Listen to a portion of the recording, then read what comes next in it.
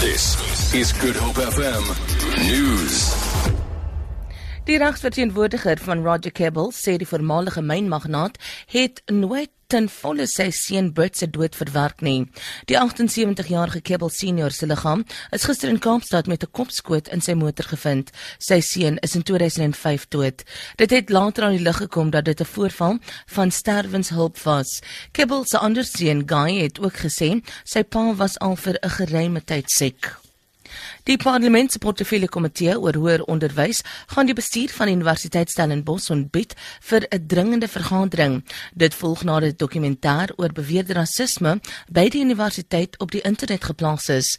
In die YouTube-dokumentêr word onderhoude met 32 studente by die universiteit en sy landboukollege Elsenburg gevoer oor hulle ervarings van beweerde rasisme en victimisering.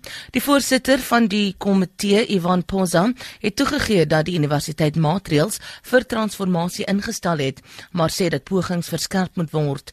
Die universiteit het vroeër gesê hy doen alles in sy vermoë om die tempo van transformasie te versnel en dat drukgroepe nie die reg het om lesings te ontwrig nie. Die SAPD-bestuur sê hulle besef dat meer gedoen moet word om misdadigers uit die polisiediens te verwyder. Dit volg nadat die Hooggeregshof in Pretoria 8 oud-polisiemanne skuldig bevind het aan die moord op die taksibestuurder Mido Masia. Die Mosambieker is in die aanhoudingsalle in Daveyton aan die Oosrand dood nadat hy in 2013 agter 'n polisievoertuig aangesleep is. Die voormalige beamptes het aangevoer dat die voorval 'n ongeluk was, maar regter Bert Bam het dit nie aanvaar nie. Die SAPD-woordvoerder Solomon Magale sê daar is wel talle polisielede wat hul pligte professioneel uitvoer en hul uniforms met trots dra.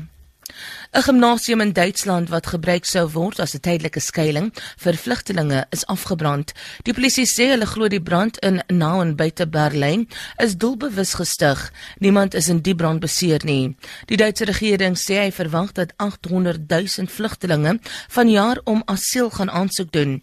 Intussen het Duitse politici die onlangse vlaggeweld teen vlugtelinge veroordeel. Verregste ekstremiste het die afgelope naweek buite 'n huis vir asielsoekers in nog 'n deel van die land betoog.